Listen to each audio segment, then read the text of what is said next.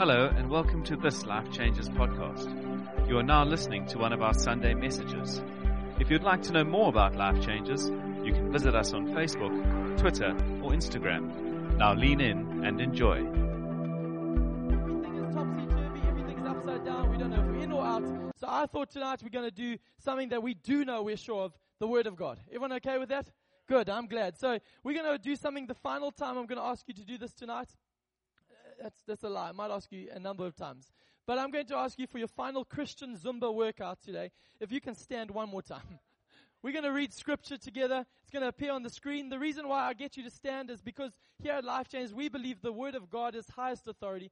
We're not a people who want to give you our opinions or our ideas, but we want to say that we want to point you to the Word of God, because we believe this is the only thing that can change. So we're going to read it together, and we're going to trust, because I believe that this preaching thing is not spectator sports. It's not you watching, going, entertain us, Gabe. It's participating with what God wants to say to you and I. So the scriptures, Ephesians chapter 1, verse 7, it's on the screen now.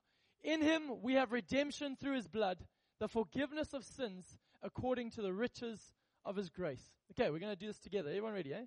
Okay, I'm going to say it. You're going to repeat it. So you ready? Sunday night. This is how we end the week and start the new week. In Him we have redemption through His blood, the forgiveness of sins according to the riches of His grace. Let's pray before you sit. Father, I pray this evening as we give the next half an hour to you and our attention to your word, I pray we believe we are people not just of talk but of power. I thank you, Father God, that we don't want to just have more information. We want to see transformation. And I thank you, God, that your word is here to do that in our lives. I pray, Spirit of God, come and make the word of God come alive.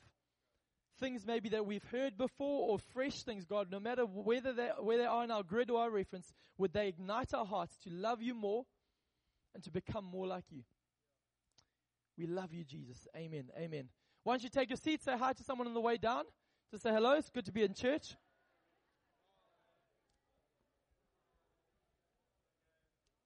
Good. If you saw, if your eyes caught a pretty lady or a pretty guy, then maybe say to him, let's have a coffee afterwards. Maurice is on duty. It's going to be good. But a couple stories just to set the tone this evening. I grew up in a country called Zimbabwe. When we stumbled onto school holidays, like many kids are now, our parents were anxious. They were nervous because they were like, what do we do to occupy 3 weeks of time for children? Any parents are feeling the same pressure at the moment. So what are we going to do with our kids for the next 3 weeks or so? And even more so for my family, because they had a little redhead, Gabe Phillips, who was, for the lack of a better word, probably the most hyperactive little kid in the neighborhood. He had a very hyperactive cousin down the road called Ben Van Veek, and we were partners in crime. We were partners in crime. We would love to entertain ourselves, and if the house went quiet, my parents knew there was trouble. And we did a couple things a few times. The first thing that came to mind as I was reminded of this weekend was a moment where Ben and I, we thought we really want to get to know our neighbors down the road. So what we did was we got together a form that said raffle cake, chocolate raffle cake. And we went up and down that day, going and meeting our neighbors, little toothy grins and red haircut in a bowl haircut fashioned by Sue Phillips, my mom. That's how she cut it. And who wouldn't love this little face selling them a raffle cake, eh? A raffle ticket for a cake. And we'd go do it, and we sold it. We made a fortune that day. Here's the trick: is we had no cake to present them, but who would doubt us? Who would doubt us? And that was an exciting adventure for us until my parents found out. And the next day was an exciting adventure, as with red bums we went and we returned all the money to the neighbors. Lots of fun. Judah, don't take notes, okay? No. Another time we were so excited about this, our parents used to go and take us to Vacation Bible School, which was another church. Yes, do I get an amen over there? Which was an elaborate setup for us. We really weren't massive fans, but it was a week-long festival of singing Jewish songs and doing arts and crafts and lots of fun. We weren't even part of that church, but my parents signed us up, anything to get us off their hands. And my cousin and I, with our little bit of wealth that we accrued, that we had managed to hold back from the returning process, we purchased some stink bombs, as young kids do. And in this very liturgical, quiet church filled with stained glass windows and wooden pews. We stood in the back row, and at the height of Havana Shalom Alechem, a Jewish song that reached the crescendo, I won't sing it tonight, unfortunately, next week. But at that moment, my cousin and I, at that moment, strategically dropped the stink bombs, and everyone at first thought, wow, is that the presence of God? No, it's the presence of Satan himself. and we thought this was hilarious until a hand gripped our shoulder and dragged us out, and a woman with such pain in her eyes as she looked at us, as she dragged us into the vestry along the side and took these two little boys in the eyes and said, not in the house of God. And we knew we were in trouble yet again. But I don't know about you, but I'm a man that, as I grew up, I was always having to pay things back, and we had to spend time that week. Our parents were dragged in, and we had to wash the carpets of this aroma. And I was wondering, for a young guy who owned so little, I was spending a lot of time paying things back. Like, I don't have my own money, but I'm giving money back all the time. It's a bit of a problem. And I think for us, what I want to push us in the direction tonight, from this scripture, it's a simple understanding, but I believe they'll revolutionize our lives as we look towards Easter. Is I think we're all aware of the understanding when we're under pressure, when we need to pay something back. Maybe you're here in this room and you've just purchased a car, and soon after that you have crashed it and are paying back that car. Is there anyone here? Anyone? Yeah? We all know that pain. A few hands have gone up. Sheesh, this is a new thing. Wow. I thought it was just one person, quite a few people. But we know that pain. We all are familiar with that. Or maybe you're the person who was so excited. You bought that thing and you got home, and then you weren't excited when you saw your wife's eyes because she saw the thing you bought and she's trying to work out how to reconcile, how does this fit into our budget? And you're realizing, how are we going to make this thing work? Or maybe you've been driving and you've seen the speeding signs, the flashing lights, as you thought it said 60, and you thought it said 80, but you're going, no, you thought it said 80, so you went 80, but then you realized it said 60 at the last minute, and then you saw the flash and your heart sank. And you live in fear. Or maybe you've just had a baby, and you live in fear of those emails saying Discovery claiming back and wanting to know how much you have to pay. Is there anyone? It's just me. And your heart lives in this moment of anxiety of going, I wonder if the post box will be full with that red letter tomorrow. I wonder if my budget will stretch. I wonder what the hospital is going to now. Next thing they're going to phone us about with the paying system. I don't know if I'm the only one who lives in that, a little bit of anxiety of what might happen. And I believe a lot of us, not only in the natural, but actually in our lives, live like that. Not just in natural things, but in spiritual things. We live, what if tomorrow they find out? What if tomorrow, or when will be that moment where the illusion I've created about myself, my spouse will find out about it? Or my boss will find out? Or actually, I don't want anyone ever to know who I really am. So we live in a little bit of a fear and anxiety. And I want to help us find a little bit of freedom for that, because I believe Jesus Christ died the death he did so that you and I would not live with that anxiety, with that fear, with that of keeping hiding things and trying to put on a strong front face. I believe Jesus wants to set us free from that tonight so that we can live in a spacious place. Is that cool? Everyone all right? Left to right? Everyone okay? Good. So we're going to do that by looking at this one simple scripture, Ephesians chapter 1, verse 7. 3 takeaway points from this scripture tonight, then we'll be done. The first point is this. Number 1, in Him. If we go on the screen, the next one says, in Him. What I'm understanding about this is that scripture I love. It says, in Him we have redemption through His blood, the forgiveness of sins according to the riches of His grace. Here's the incredible thing. That scripture for me starts with God, in Him. It ends with His grace, and in the middle is His blood. It's God at the beginning, it's God at the end, it's God in the middle. This whole scripture is about God. It starts with Him, ends with Him, finishes with Him. And here's the kicker for you and I, is that actually in our pursuit of enlightenment, in our pursuit of better yourself principles, trying to make our lives better, searching for spiritual high, spiritual freedom, to get the weight off us, we often start with, in me. Or churches will start to say, actually, your sin. You've got a problem. You're in a bad space. But here's the scripture for me, is the scriptures say it starts with, in Him. The good news as well tonight is this. It doesn't say in you. It doesn't say in church. It doesn't say in your good works. It says in Him. If I can do one thing tonight is this. I want to give you the gift of being set free from yourself. I think we have a preoccupation and we are slaves to our own pleasures, to our own desires, to our egos, to what people think of us, to the opinions of man. But actually what God wants to do even this evening is set you and I free from ourselves. People around the world will spend hundreds and hundreds of dollars each year going to conferences to go to a hyped up preacher or a hyped up speaker who will jump around at marketing conferences and different moments to yell at the people in an Oprah-esque type fashion. You can do it! Come on, you can do it. Just search deeper and you can do it. And in my head, I picture the movie Yes Man. Anyone seen that movie, Just say yes and it'll revolutionize your life. And you're like, yes. And people get hyped up and yes, I can do it. Here's something for free tonight. You've got a hyped up redhead who's going to jump up and down on stage and tell you again and again, you can't do it.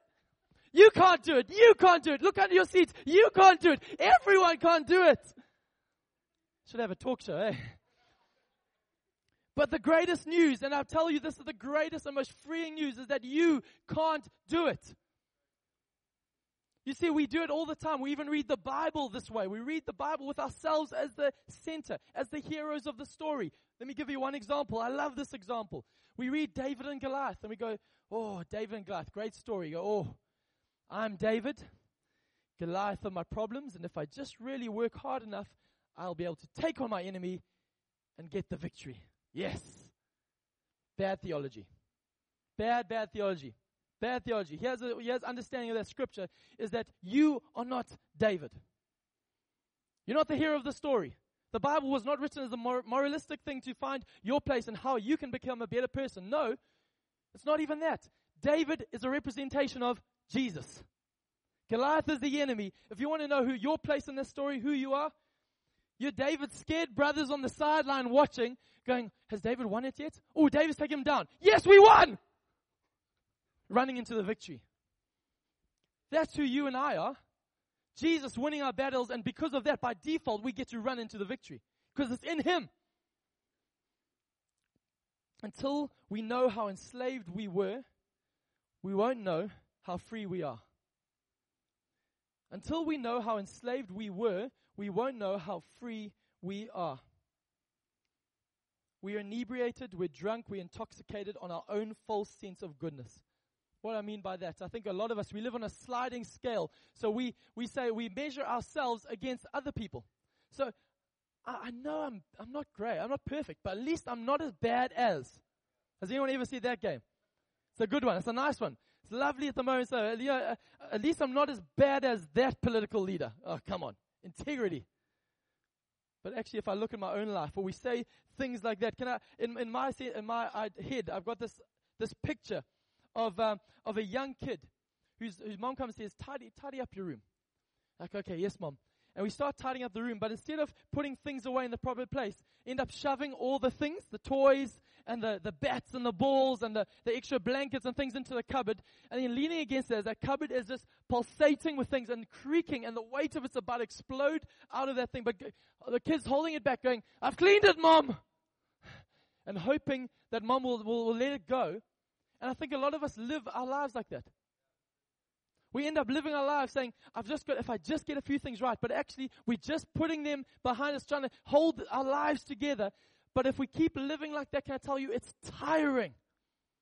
Am I the only one who gets exhausted with trying to keep things okay and try and keep my own mess together and trying to hold back the weight of my own sin? It's tiring. And it's actually impossible, because here's the thing, no matter how you dress it up, a dead person is still a dead person. I've gone to many funerals, and as much as you can put a suit on a corpse, you can get the finest oak coffin. Whatever you do, however you dress that person up, that person is still lifeless. Here's what the scripture tells us. The Bible tells us that we were dead in our sins. Not just slightly better people. No, or not so bad people. No, the Bible says you were dead. Dead in your sins. And here's the understanding for us tonight, is that there is a debt that you and I owe that cannot be paid, begged for, borrowed, or saved up for.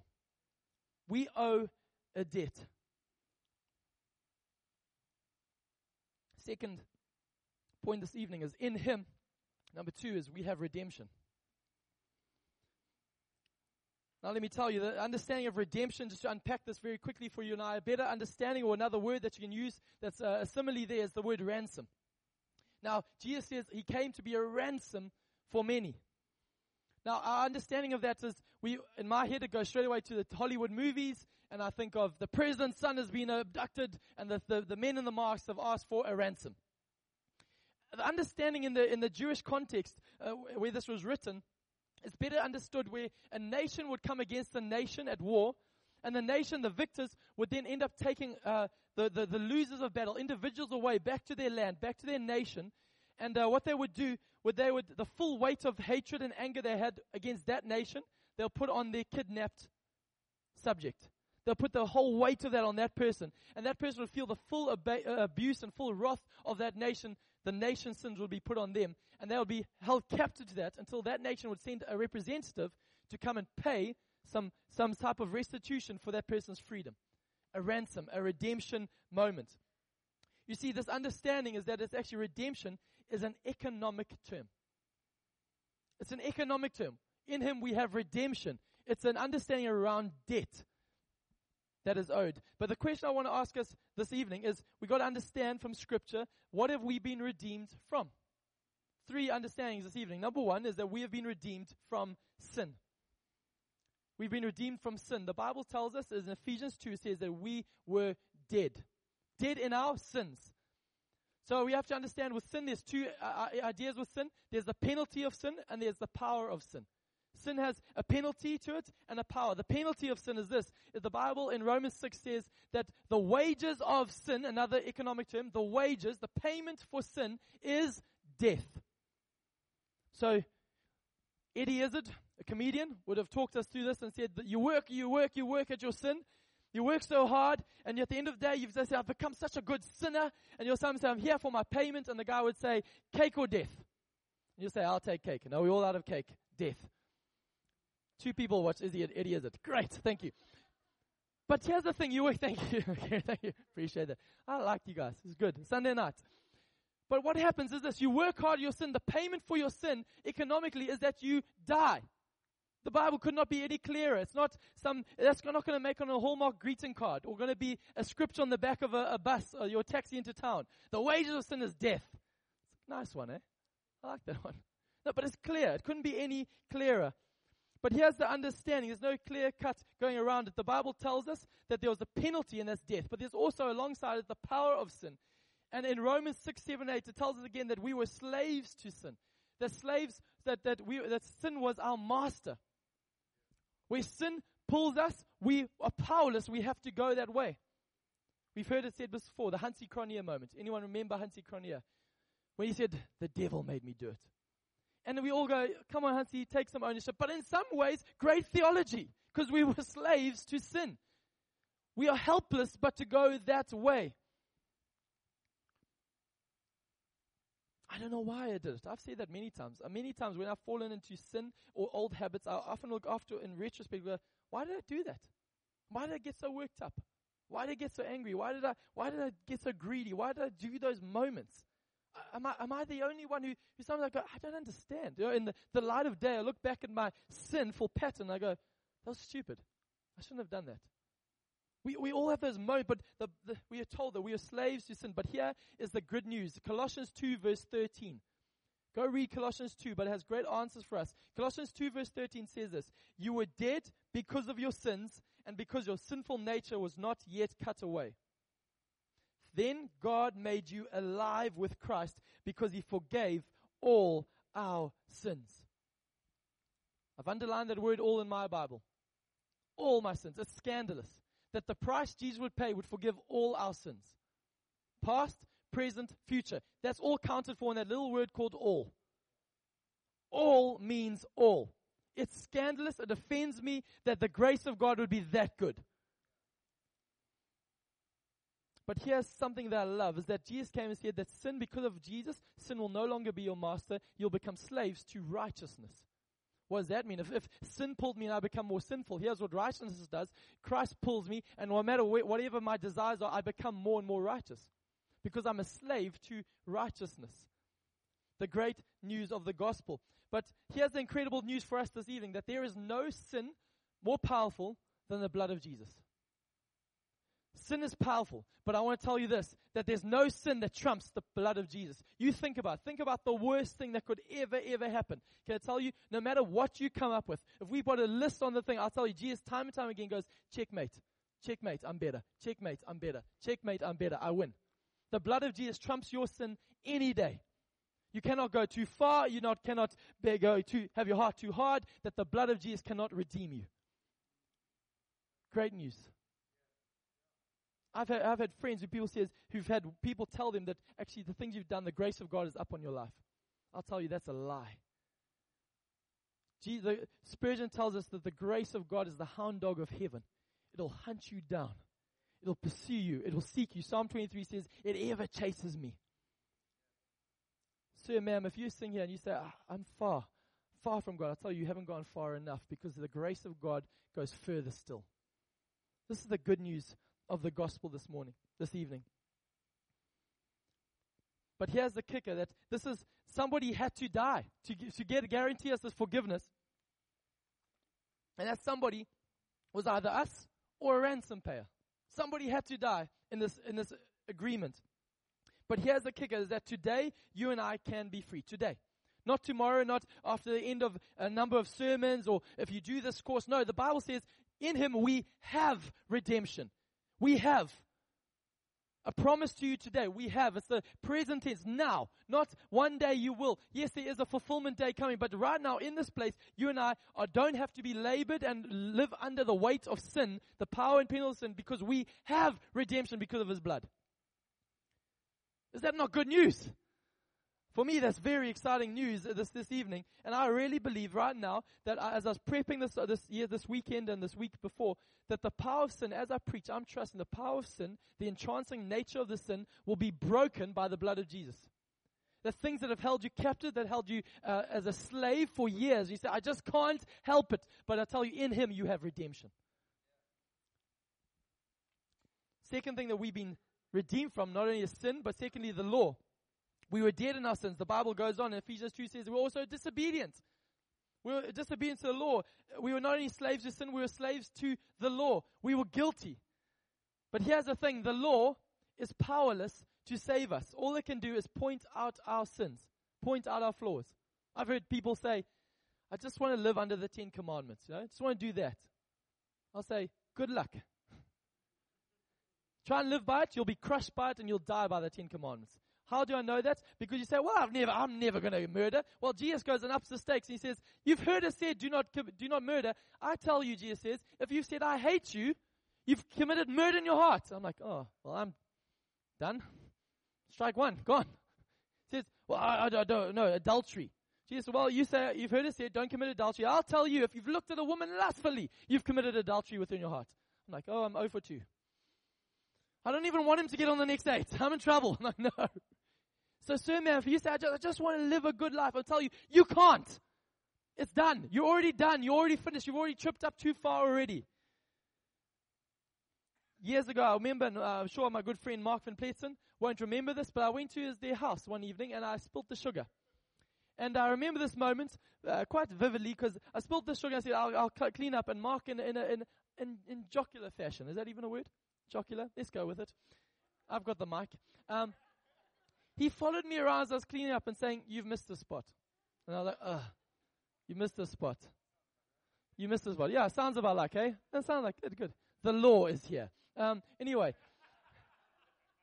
But here, this is what I feel the law does. The law will follow you. That's its job. The law was put in place to point out where we have missed. You've missed the spot. You've missed the spot. You've missed the spot. So much so that years ago we had, when we started the youth group here, we had a massive food fight in the parking lot. It was with spoiled food from Checkers, and we thought this was a great idea as young teenagers. Like, this is awesome. Until we realized all the youth, we waved them goodbye after an incredible night of throwing old stale cream pies at each other and things that were trodden into the thing, and it was amazing fun. Until all the teenagers left and the 5 or 6 youth leaders looked at each other and said, who's going to tidy this up? And we're like, oh, this is a nightmare. The car park was disgusting. And we knew churches in 2 days, we're in trouble. So we said, guys, we got to do this. And I remember looking, and the guys were gung-ho for this, and it was about 1 in the morning, and I looked out, and there was one girl who'd got a small brush and one of those little pans, and it was in the corner, scrubbing away. And I looked at her, I thought, hey, bless her heart. But if we go at this rate, we'll be finished in about, we'll make it by Tuesday next year. It was like one of those things. I thought, actually, please put it away. Let's get the hose pipe out. We got to get the big guns in. But this is the understanding is I think a lot of us live our lives like that. We think we got project after project. Okay, if I just get over this thing, I'm going to work hard at this thing. And we work hard, and we go, yes. And we take a step back going, oh, flip. I've still got a lot to go.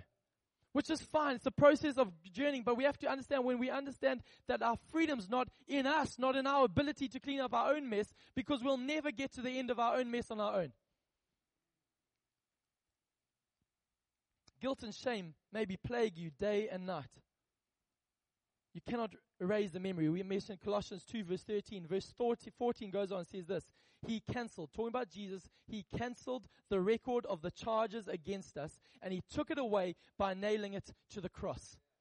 Let me tell you, only one thing came down off that cross. And that was the body of Jesus. The law that he put up there, that Jesus hammered to the cross, never came down. The law has been nailed to the cross. If you come in him, in Jesus, the law is powerless against you. You know, there's the law, the bony finger of the law that jabs you in the chest, that says, you missed the spot, you missed the spot. Have you reconciled with that? Have you done enough? Have you met the grade? I'll tell you, the thing that Jesus did was that day when he marched up that hill, he silenced that barking dog, he snapped that bony finger of the law, and he said, it is finished. He cut off, as Rory Dyer often preached, he cut off the trailers of our past. I think a lot of us, we live our Christian lives following Jesus, but holding on to the guilt and shame of our past. Just loading it up into the trailer and pulling it along as we go, saying, this is really hard. And Jesus actually says, let go of the trailer. Let go of the trailer. I have dealt with the past. I've dealt with the guilt and shame of your past. So Jesus has redeemed us from sin. We were dead. He has redeemed us from the law. We were disobedient. And thirdly, he has redeemed us from the dominion of darkness. The Bible in Ephesians 2 says we were not only dead, disobedient, we were doomed. We were under a cloud of the enemy. The enemy uses guilt and shame and sin as his left and right hooks. As sin comes, sin is our master, and he hits us. Bam! And as you get down, you realize, as you start getting up, you realize, I'm feeling so guilty and ashamed, and he hits us again with the guilt and shame. And then he comes up, and because of that, we end up not running back to the source, so we can fall in more patterns of sin. He hits us again, and guilt and shame again. And so many of us have been in the sin, in this ring, on this fight against guilt and shame, and we've never understood that we've been lying bloodied mess on the floor, trying to get up. And I believe too many of us have been in the ring for way too long. As long as you stay in the ring trying to pay the debt yourself, you'll never get up from that mat. I believe there's people here who have battled with something they did years ago. And that thing haunts you and you cannot get free. The stigma of your past follows you. That stench of your past follows you and you just can't get through it. You can't get past it. And you feel like, I just can't ever get through it. Here's the kicker. We say this often in Christian circles. We say things around, I'm just battling with the spirit of fear, or a spirit of rejection, or a spirit of anxiety. Here's the thing. It says just that. It's not just now a nice Christian way to say I'm struggling with fear. No, it is this. It's a spirit called fear. We are in a spiritual battle. And the enemy comes as a spiritual entity called fear, called rejection. Well, how do I know? Because it's definitely not from God. If it's not from God, it's got to be from a different place, a different thing. And there's only one spiritual authority. It's God or the enemy. It's not just some physical feeling. And here's the thing. Some of us are trying to fight spiritual battles with physical weapons. Coming against spirits of fear, going, I'm just going to try harder. I'm just going to go to more church meetings. I'm just going to read the Bible more. Not bad things on their own, but if you think those are your weapons to win the war, you have failed before you've started. Now I'll tell you, the Bible says here in the scripture, in him we have redemption. And I believe we have redemption from every valley. Every valley. There's no valley that's too low. There's no place that you can go that the redemption of God cannot pull you out of. How do I know this? Because in Colossians 2 verse 15, read verse 13, verse 14, verse 15 finishes in this fashion. It says, in this way, Jesus disarmed the spiritual rulers and authorities. He shamed them publicly by his victory over them on the cross. Yes, the enemy is powerful, but the Bible tells us in Colossians 2 that Satan, because of the cross, when we come in Christ, Christ has disarmed the enemy. If you're coming in your own strength, yes, the enemy's got power. But if you're coming in Christ, he's been disarmed. Eugene Peterson says it this way. Christ marched Satan naked down the high street, the conqueror over the conquered. In my head, a visual image. I love the fact this wasn't a fair fight. This wasn't where Satan landed a few blows and Jesus docked. It wasn't like a Rambo, like wait till the end where the winner will just get the blow at the last minute. Jesus walked in, slammed the cross and says, done. Poof, and the enemy squealing behind him, naked like this. It's finished! That's our King. That's the one we come in the name of.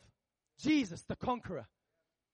Not some better yourself principles. This is the one I run to.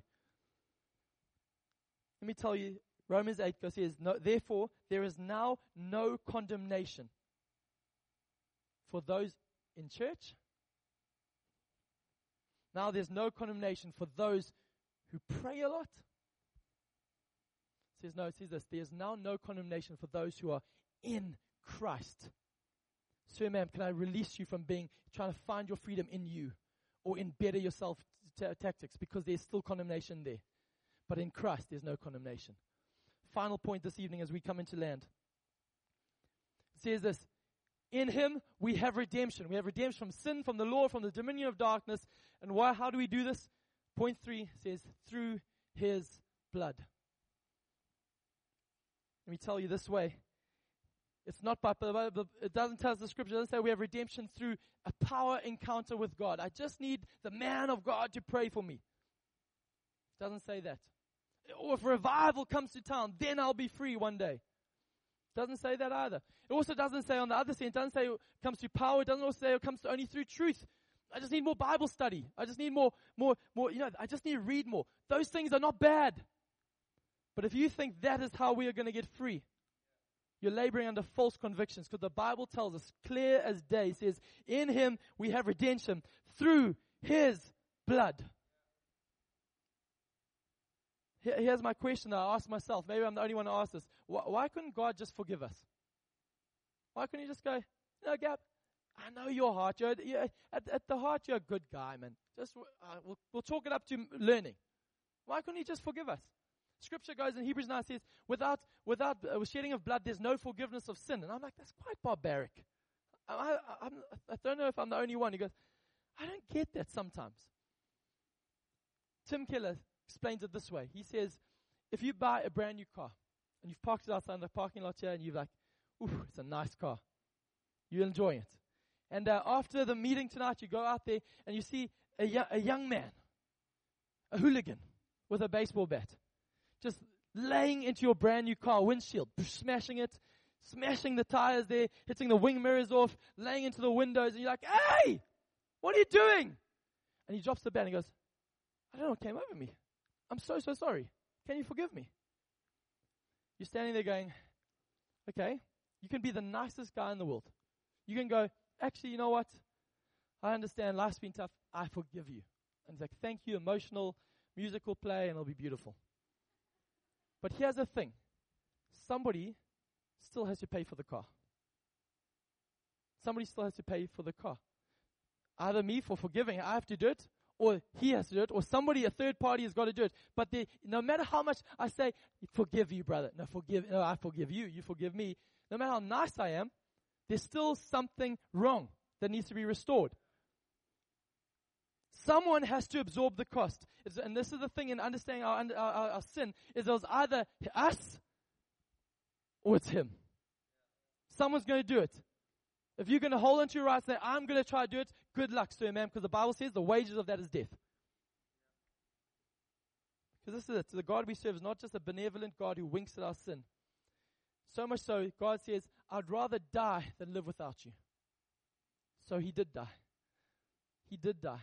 He paid that in death.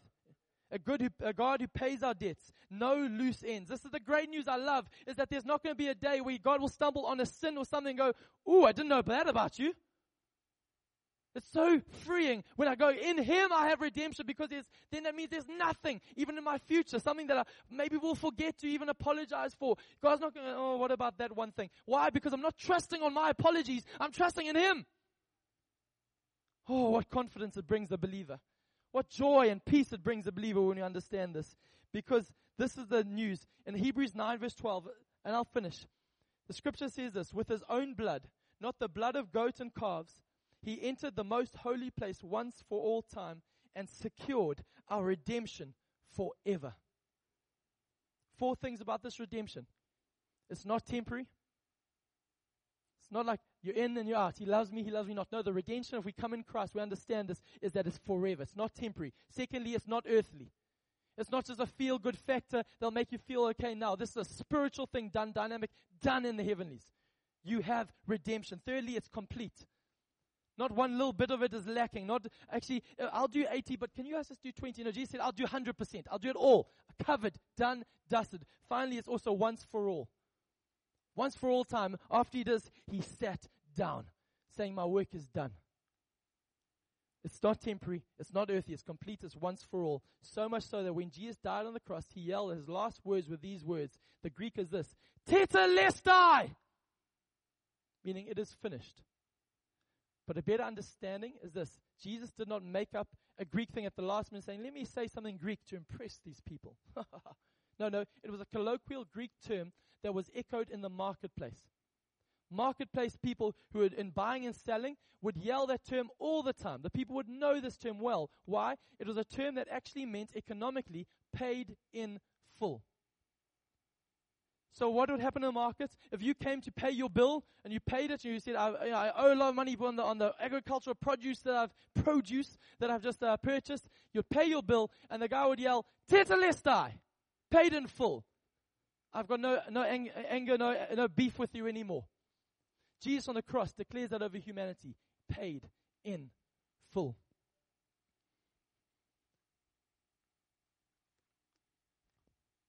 A story.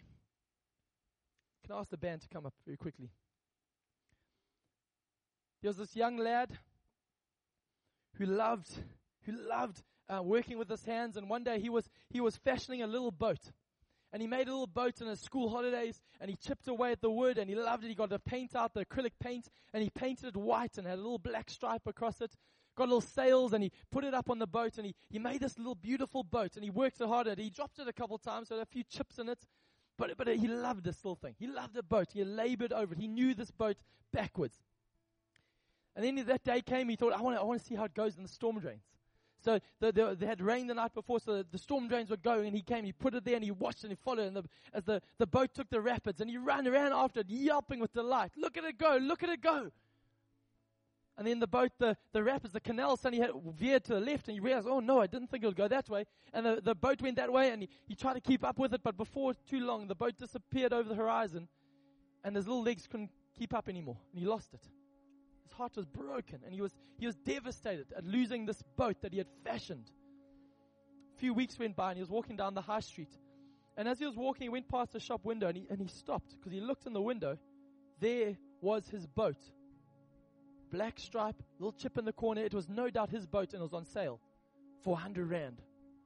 He was like, that's my boat, that's my boat. So he opens the door, runs into the shopkeeper, and says, sir, that's my boat. And the shopkeeper, ever the salesman, said, yes it is, and it can be yours for 100 rand today, my boy. And he's like, no, you don't get it. I made that. He goes, no, yeah, sure, my son. I need $100 for that, thank you. And the boy, but frustrated, but angry, but he steals his heart, saying, actually, I want my boat back. So he disappears, goes back home, says to Mom, I need some chores. I need some chores around the house. Give me some things to do. He washes cars. He mows the lawn. He walks the dog, and the mom pays him slowly. And after a few months go by, he makes up into the cash and counts his pennies, and he gets up to 100 rand. And with delight, he runs all the way back to the shop, gets there, walks through the door with confidence, goes up to the man behind the desk, and he says, I'm here to get my boat. Pays the money, and the man gets the boat off shelf, and he takes it home with him. The boat that he made, and the boat that he also paid for. Here's the kicker for you and I tonight. is that Jesus made you and I. He has every right to us.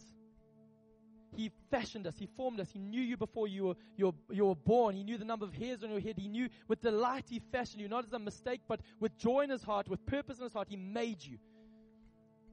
But we've, like sheep, have all gone astray. And we've walked away, sometimes to radical sins, but also just as bad, to radical trusting of ourselves. Trusting our good works, our attempts to become okay with God. Here's the thing, Jesus did not just make us, He paid for us. We are doubly His. On the cross, He said, it is finished. He paid, He redeemed us from the curse of the law, from the curse of sin, and He cursed the dominion of darkness, said, you're mine forever. He made you, He paid for you. And here's the thing I love for us this evening, is I believe tonight God is shifting us from trusting in me, trusting areas in our lives, sin, that you're saying, I will get over this. Or trusting with hurts and saying, I will work hard to get free from this. Or trusting with our future, I will work hard to get myself a future. And Jesus said, will you shift from being in me to being in Him? In every area of your life. Because when we do this, I tell you, freedom like you've never known will grab your heart.